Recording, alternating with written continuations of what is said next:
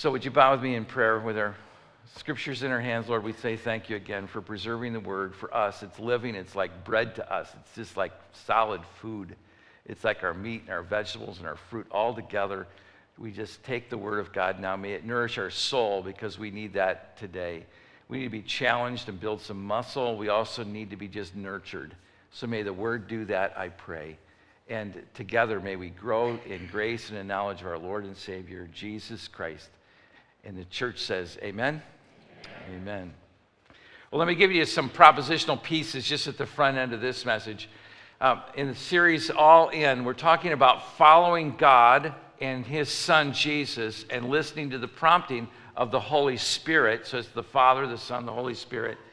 And doing that totally without any reservation. That's what this series is all about. The first thing I want to say is this, is that Christ's salvation, what Christ has given to us by paying for our sins upon the cross, that salvation offers to us not only salvation, but it offers us an incredible amount of safety and security. It's a wonderful shelter, if you will. It's the Old Testament picture of salvation.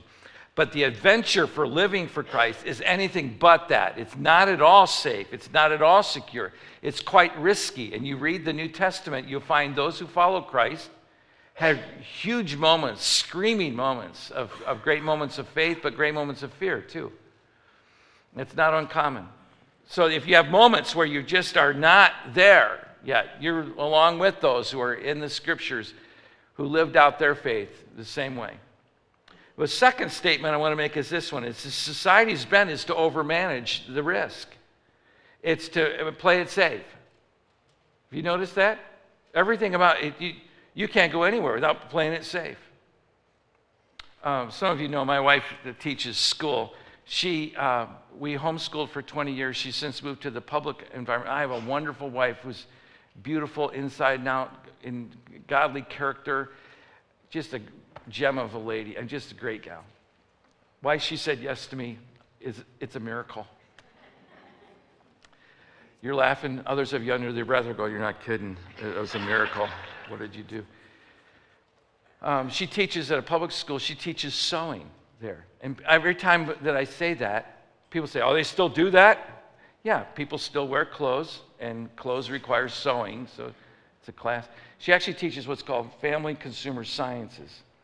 And so she has kind of the foods lab and the science of food down. She has a little bit of Ralph Nader safety, stuff, and then this flat pattern thing, and that's what she got hired to do is, if you don't know what sewing is, just go to a TV show, and it's Project Runway. That would be what Wanda's was, helping people become fashion designers. I don't get into the school very often for security reasons. They don't let me in. We won't go into that. But anyway, once or twice a year I go in. And one time I walked in, and there were a bunch of students, and they're looking down. And I walk in, and hey, it's in the building, I'm Mr. Huffman. Makes me feel better somehow, I don't know. So I walk in the room, it's Mr. Huffman, and I make the announcement, they're sewing without their helmets on.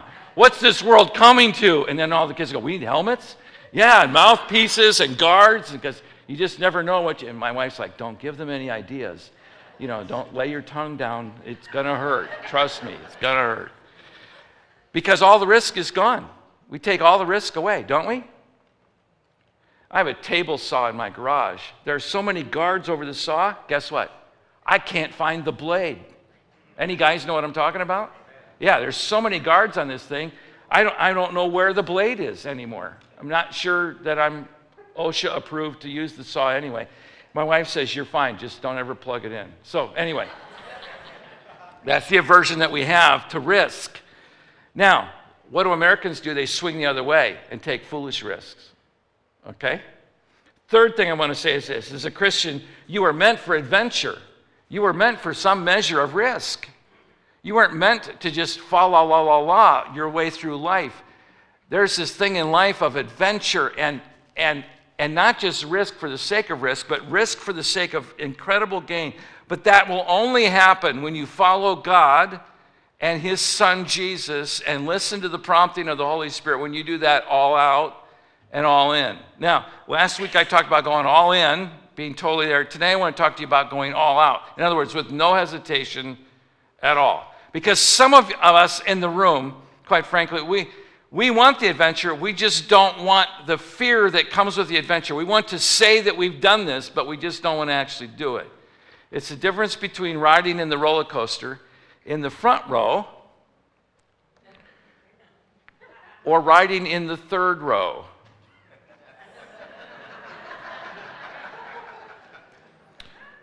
Shall we close in prayer? Have I made the point? Can you see the difference? First row, they can hardly stay clothed. Second row, having a good time. Third row, when's this going to be over? Right? Yeah. Guess which row Jesus made you for?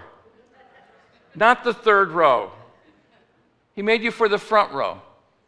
And last Sunday we talked about his summary statements about what they were, that we are devoted to worship, connect, grow, serve, and share. Say it with me. We are devoted to worship, connect, grow, serve, share. Those are the 5 biggies that Jesus talked about. And none of it works if we're not devoted to it, if we're not locked in. So we have to go all in. But that's not all. Today I want to talk to you about going all out. Now, if we're all in, that means that there's no hesitation. That means that there's no separation. There's no double-mindedness. What is it then? This is the question from last week. What is it about my life that isn't all in, committed to Christ? That's the opening question from last week. And what do I need to do to be all in, to follow him fully, to be fully devoted? I won't turn back, that we sang. Once we're all in, then we can address the issue of going all out. But the problem with it is society works against us in this thing called risk management, because it does not want you to take risks that they don't want you to go in a room you're afraid you can't get out of. You don't believe me? Just watch your life. Go to the doctor's office. They ask your name, your address, your phone number, your email. They want your insurance card, a photo ID. You get down the hall, you do it again, right? They ask if you're allergic to anything. 5 minutes later, another person asks, are you allergic to anything? What are they doing? They're managing their risk, and they have to. They have to. But all of that covering of themselves isn't that they care about you. Do you know what it is? It's to keep from being sued. Hope you understand that. I mean, they do care about you, and I'd like to think that my doctor does care about me, but really it's about not being sued. You go to a store, go to any store in the U.S. today and buy an item that has to be assembled, and probably the safety warnings are more extensive than the actual assembly instructions. Why?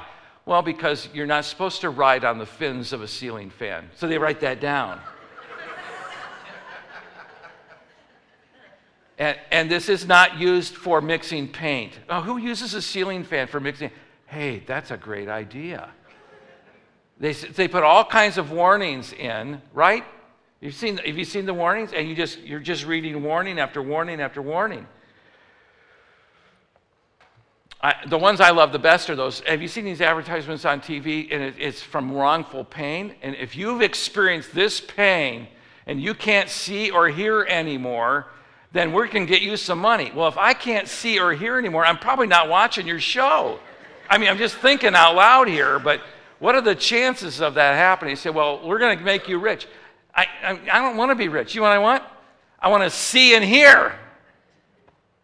That's that risk management thing. And I'm not against everybody who sells those products, so don't write me. If you do, write me. My name is Mike Clark. Okay? We'll fill his inbox one more time before he retires. But because we're working against this entire culture of risk that wants to manage risk, guess what happens? We go the other way. Americans today go out on a day off, go hang gliding, parachuting, deep sea diving. Now the new craze, have you seen them? They're jumping off cliffs with a little fabric in their wings. Have you seen that? I mean, I get nauseated watching the video, and I'm at home. Deep sea diving without equipment. Why are they taking those risks? Why are we racing motorcycles, cars, and bikes? And why are we running to to the ultimate of our limit? Why are normal, seemingly normal human beings, mostly Americans, why are we swimming in the sea with wild beasts? Why are we running with the bulls? I'll tell you why. Because you were made for adventure, Get this. And when the rule makers take all the adventure out of life, guess what you'll do? You'll go make a new adventure. And when they find ways to capsulize that and make it safe, guess what you'll do? You'll go out and find another adventure. Why? Because God wired you for adventure.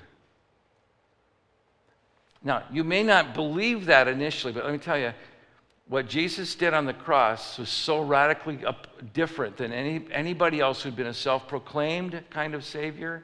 He said, you give up your life and you gain it, and the followers of Christ knew that. Read the book of Acts. Their lives are nothing short of daily moments of adventure.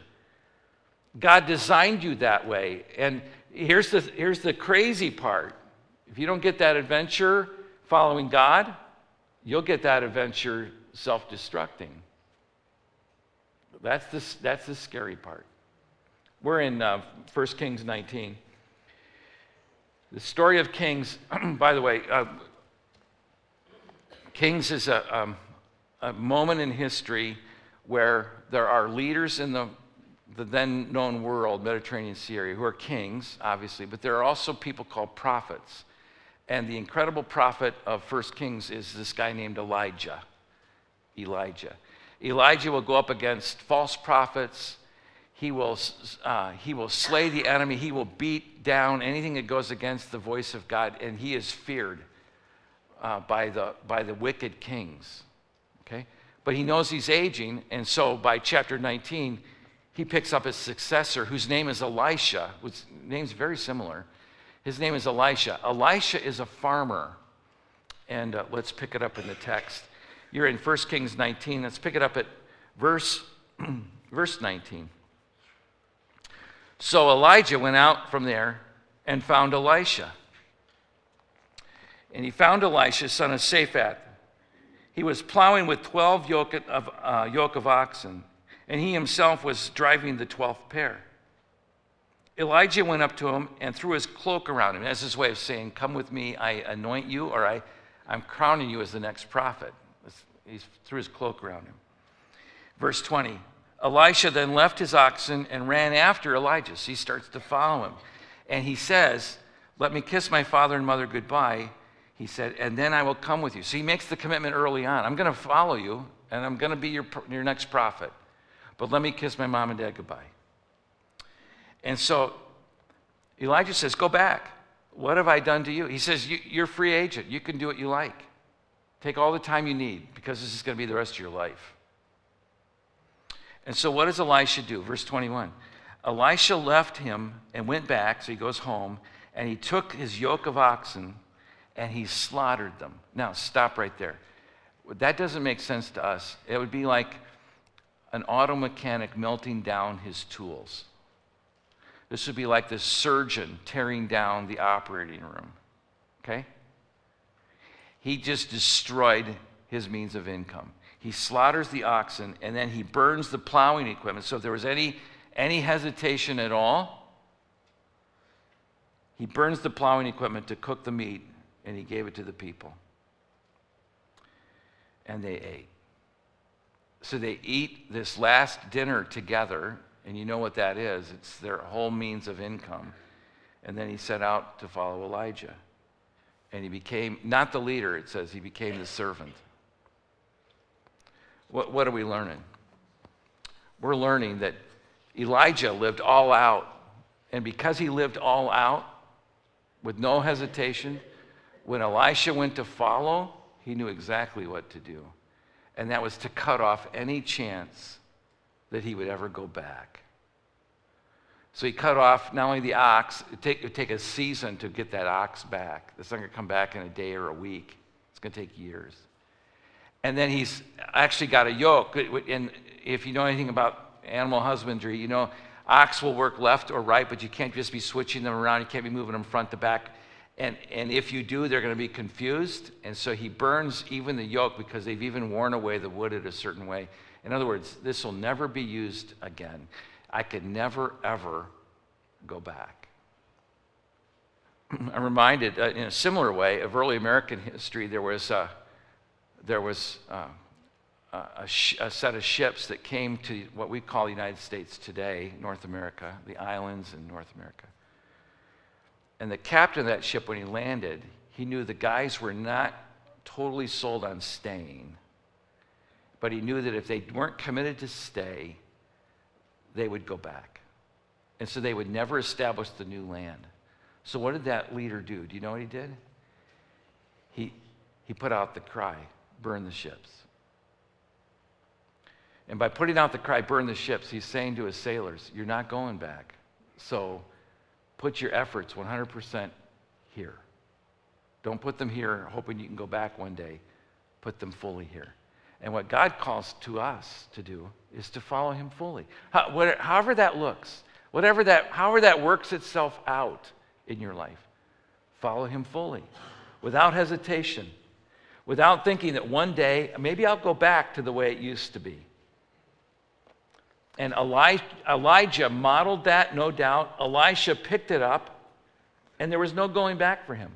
So the question is this: what is it about my faith? What is it about my faith that says total commitment? There's the question for the week.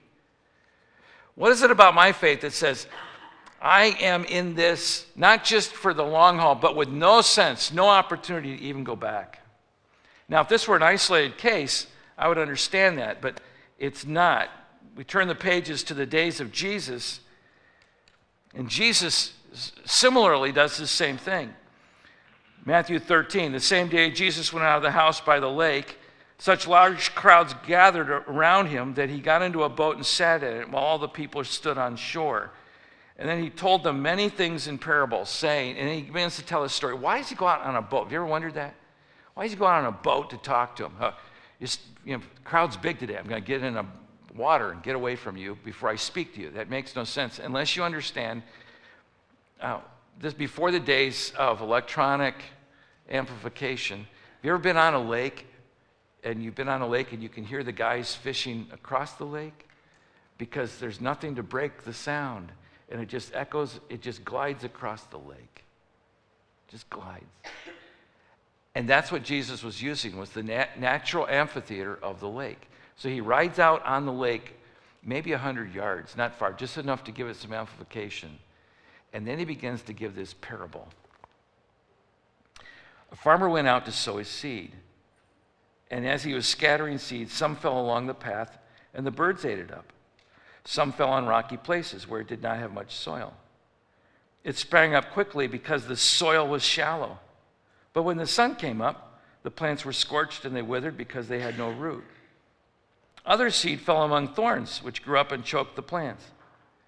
Still other seed fell on good soil, where it produced a crop 100, 60, or 30 times what was sown. And then he says, whoever has ears, just let them hear.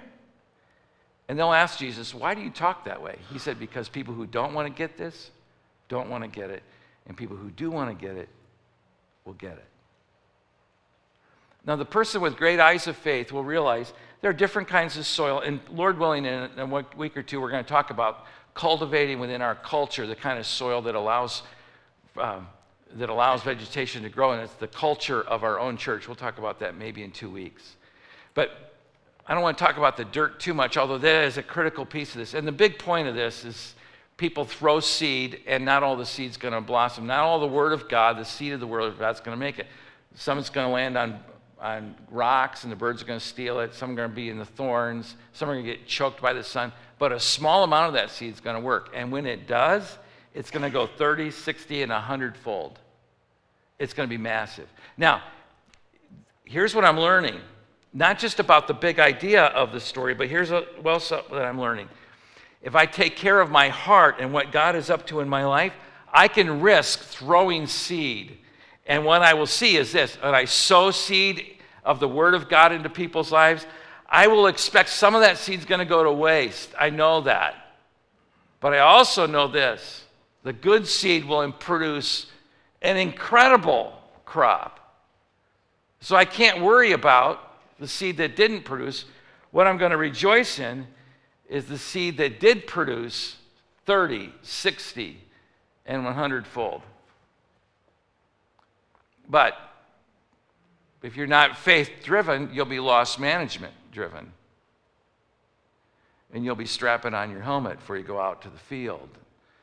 You'll always wonder, should I plant today or is it going to rain?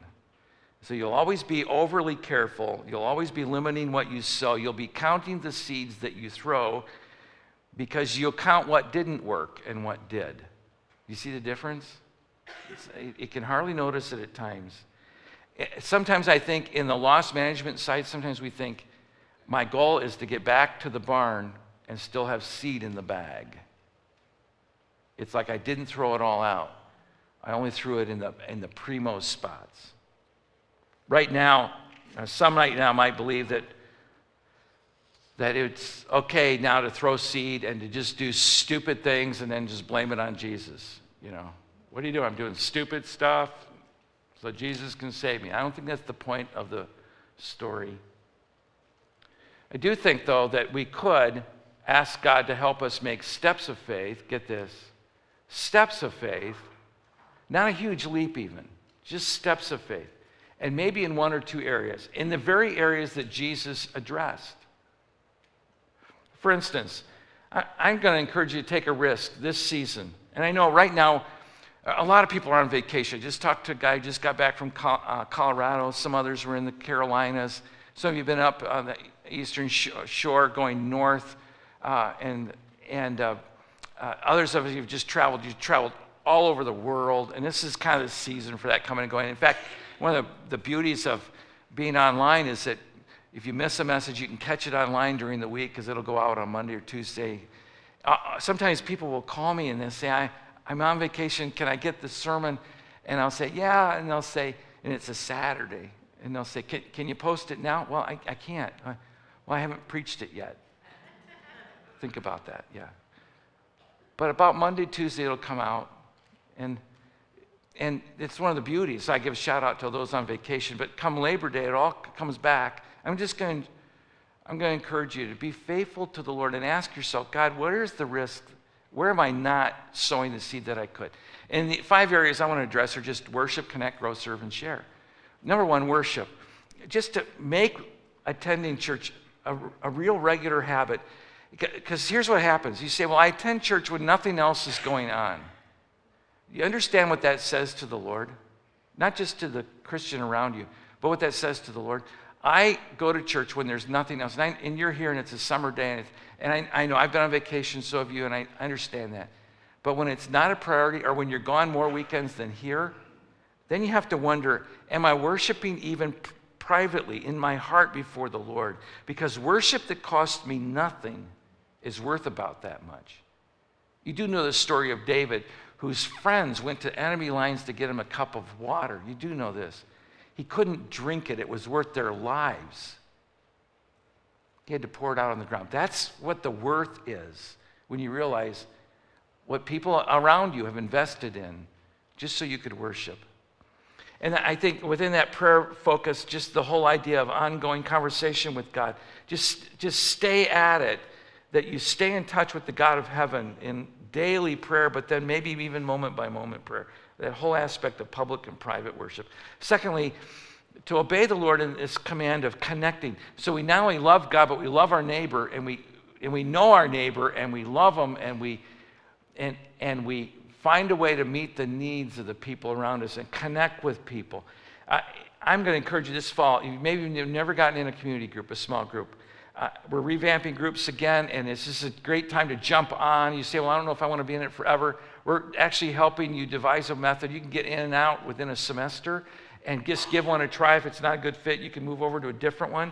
But to make this connection part of your family life, part of your social life, part of who you are, the fabric of your life. Because here's what I know. Isolation in America is at an all-time high. We're at the highest population we've ever been, and we're more isolated. And you understand this too. When the disasters happen around the country, oftentimes the perpetrator of the disaster, they will oftentimes say about him, he was a loner. He was a loner. You understand this? Even within the best person in the world, if you are in isolation in your own soul, it's not good for you.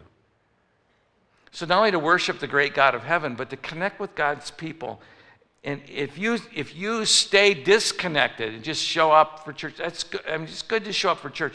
But discouragement, isolation, and dropout they're going to be close friends to you. And there's no place to be totally honest. Thirdly, in this area of grow, it's just the idea that you invest your mind and your heart in the things of God, that you read and listen and meditate upon the Word. And some of us aren't good readers, so you put it on an MP3, you get it in an audio kind of a way. There are ways around this so you can get the Word of God in your heart and in your life.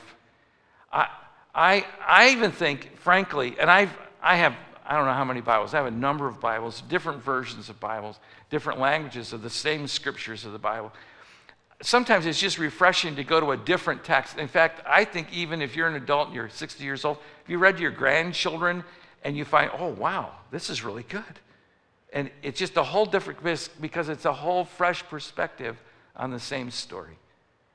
So you're just continually growing and talking to God, listening to His promptings. And the Holy Spirit can work when that ground of your heart is growing, when it's cultivated. Then it can really be cultivated so good seed can take good root. I'm reminded of a story of a guy, this country bumpkin kid, who wasn't the smartest kid in the world, but he landed in jail, but he was innocent. And but he was innocent, and he knew it, but he couldn't prove that he wasn't. And so his dad writes to him in jail and says to him, "Son, I can't put the potato crop out this year because you're not here to help cultivate the ground." And his son writes back to his dad, "Dad, don't dig in the potato patch. That's where I hid the guns." Well, the next day, all the guards from the jail run out to the dad's farm, and they dug that entire potato patch up looking for guns. There were none to be found. And the son writes, "It's the best I could do from where I am." If you're in law enforcement, I was just joking. Take the red light off of me. Yeah. You understand, when you read the Word of God, you take it in, it has a way of cultivating the soil of your heart so the seed blossoms a little better.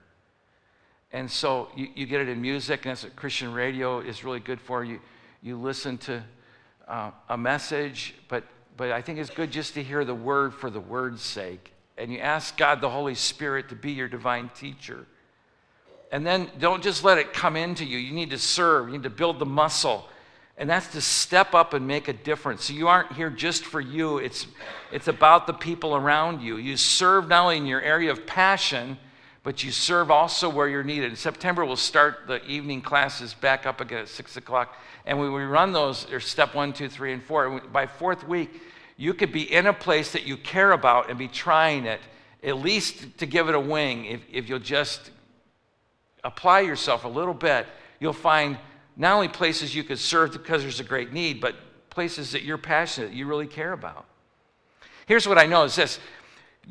People are not convinced by necessarily your passion. They're going to be really convinced of your faith by your compassion, by the compassion you have for others, the service that you give to other people.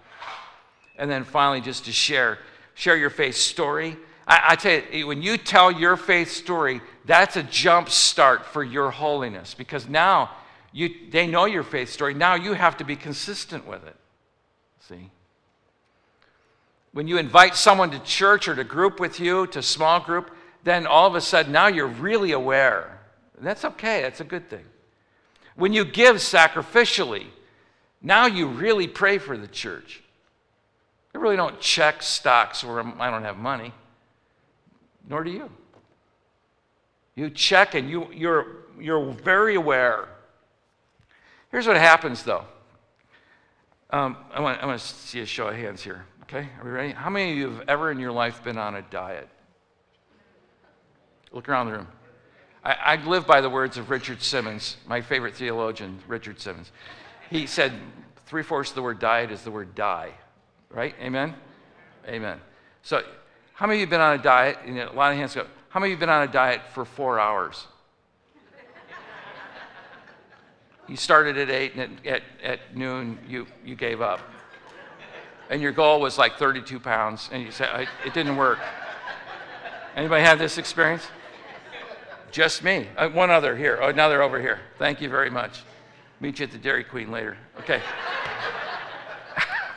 Okay. Why diets don't work in 4 hours? Well, not good diets, not sane diets. I guess there is something out there that might make you lose weight in 4 hours, but you wouldn't want to take it.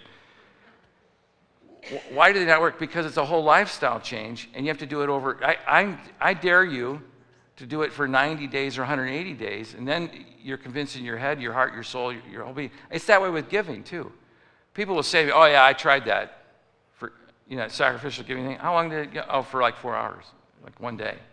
Didn't work for me. Do you know why it didn't work? Because you didn't work it. You weren't faithful at it. And it's like faithfully sowing the seed and then patiently waiting for it. And when you do that, you know what? You'll be probably one of the most joyful Christians you know. And it all comes down to this sacrificial giving thing.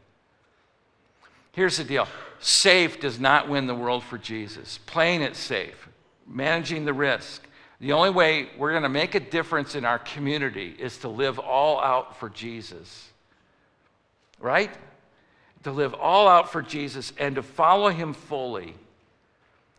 And that's why we say, I won't go back. I'm not going to go back to the way it used to be. Because your presence has changed me. I'll leave you with this verse and then a final question. Now, faith is confidence. Another version calls it the hope. It's the confident kind of hope. Faith is the confidence in what we hope for and assurance about what we do not see. This is what the ancients, previous generations, were commended for. It is the confidence. If I have it already, I don't need faith. It's what I have confident hope for, that God will provide, and I'll walk with him. Why? Because life was meant to be an adventure. So what about my life says total commitment? What about my life says not only all in, but I'm living this all out?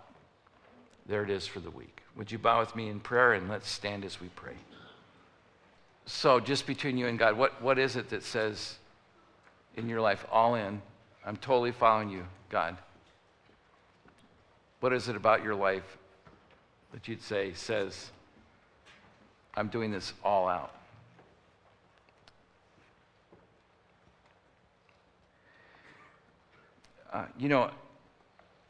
We have been, all of us have watched enough sports to have seen a team that isn't playing to win, but just playing not to lose. And you know the difference.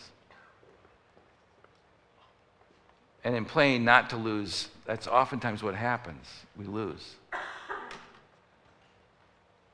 And so, God, keep us from playing not to lose, but may we play the game of following Christ in the fullness of your Spirit. May we play this not only all in, but playing it to win all out. Not only because Jesus gave his all, and that's enough, but we know we were wired for adventure. And if we don't get that adventure in faith, I'm afraid we're going to get that adventure in some destructive kind of way. So make us, I pray, Father, people who live totally all out for you. For some of us in the room right now, as you're praying, there's one of those 5 components of the Great Commandment, the Great Commission, strikes you. Maybe it's worship. Maybe it's connecting with God's people. Maybe it's growing. Maybe you've been growing in the faith, but you aren't serving. You say, yeah, okay, God, that right now, this is the commitment. The next 30 days, we're going to solve that, Lord. For others, it's sharing, because you've always held back, because you know that once you speak the word of truth to people, you have to live it. And God, our prayer is that we'd be all out, not only speaking it, but living it. And we aren't capable of doing it on our own. So we run to you, desperate for your help. And we know you promise you won't leave us or forsake us. You won't let us down. So we rely heavily upon your good hand of grace. We thank you. May we live as winners who are overcomers.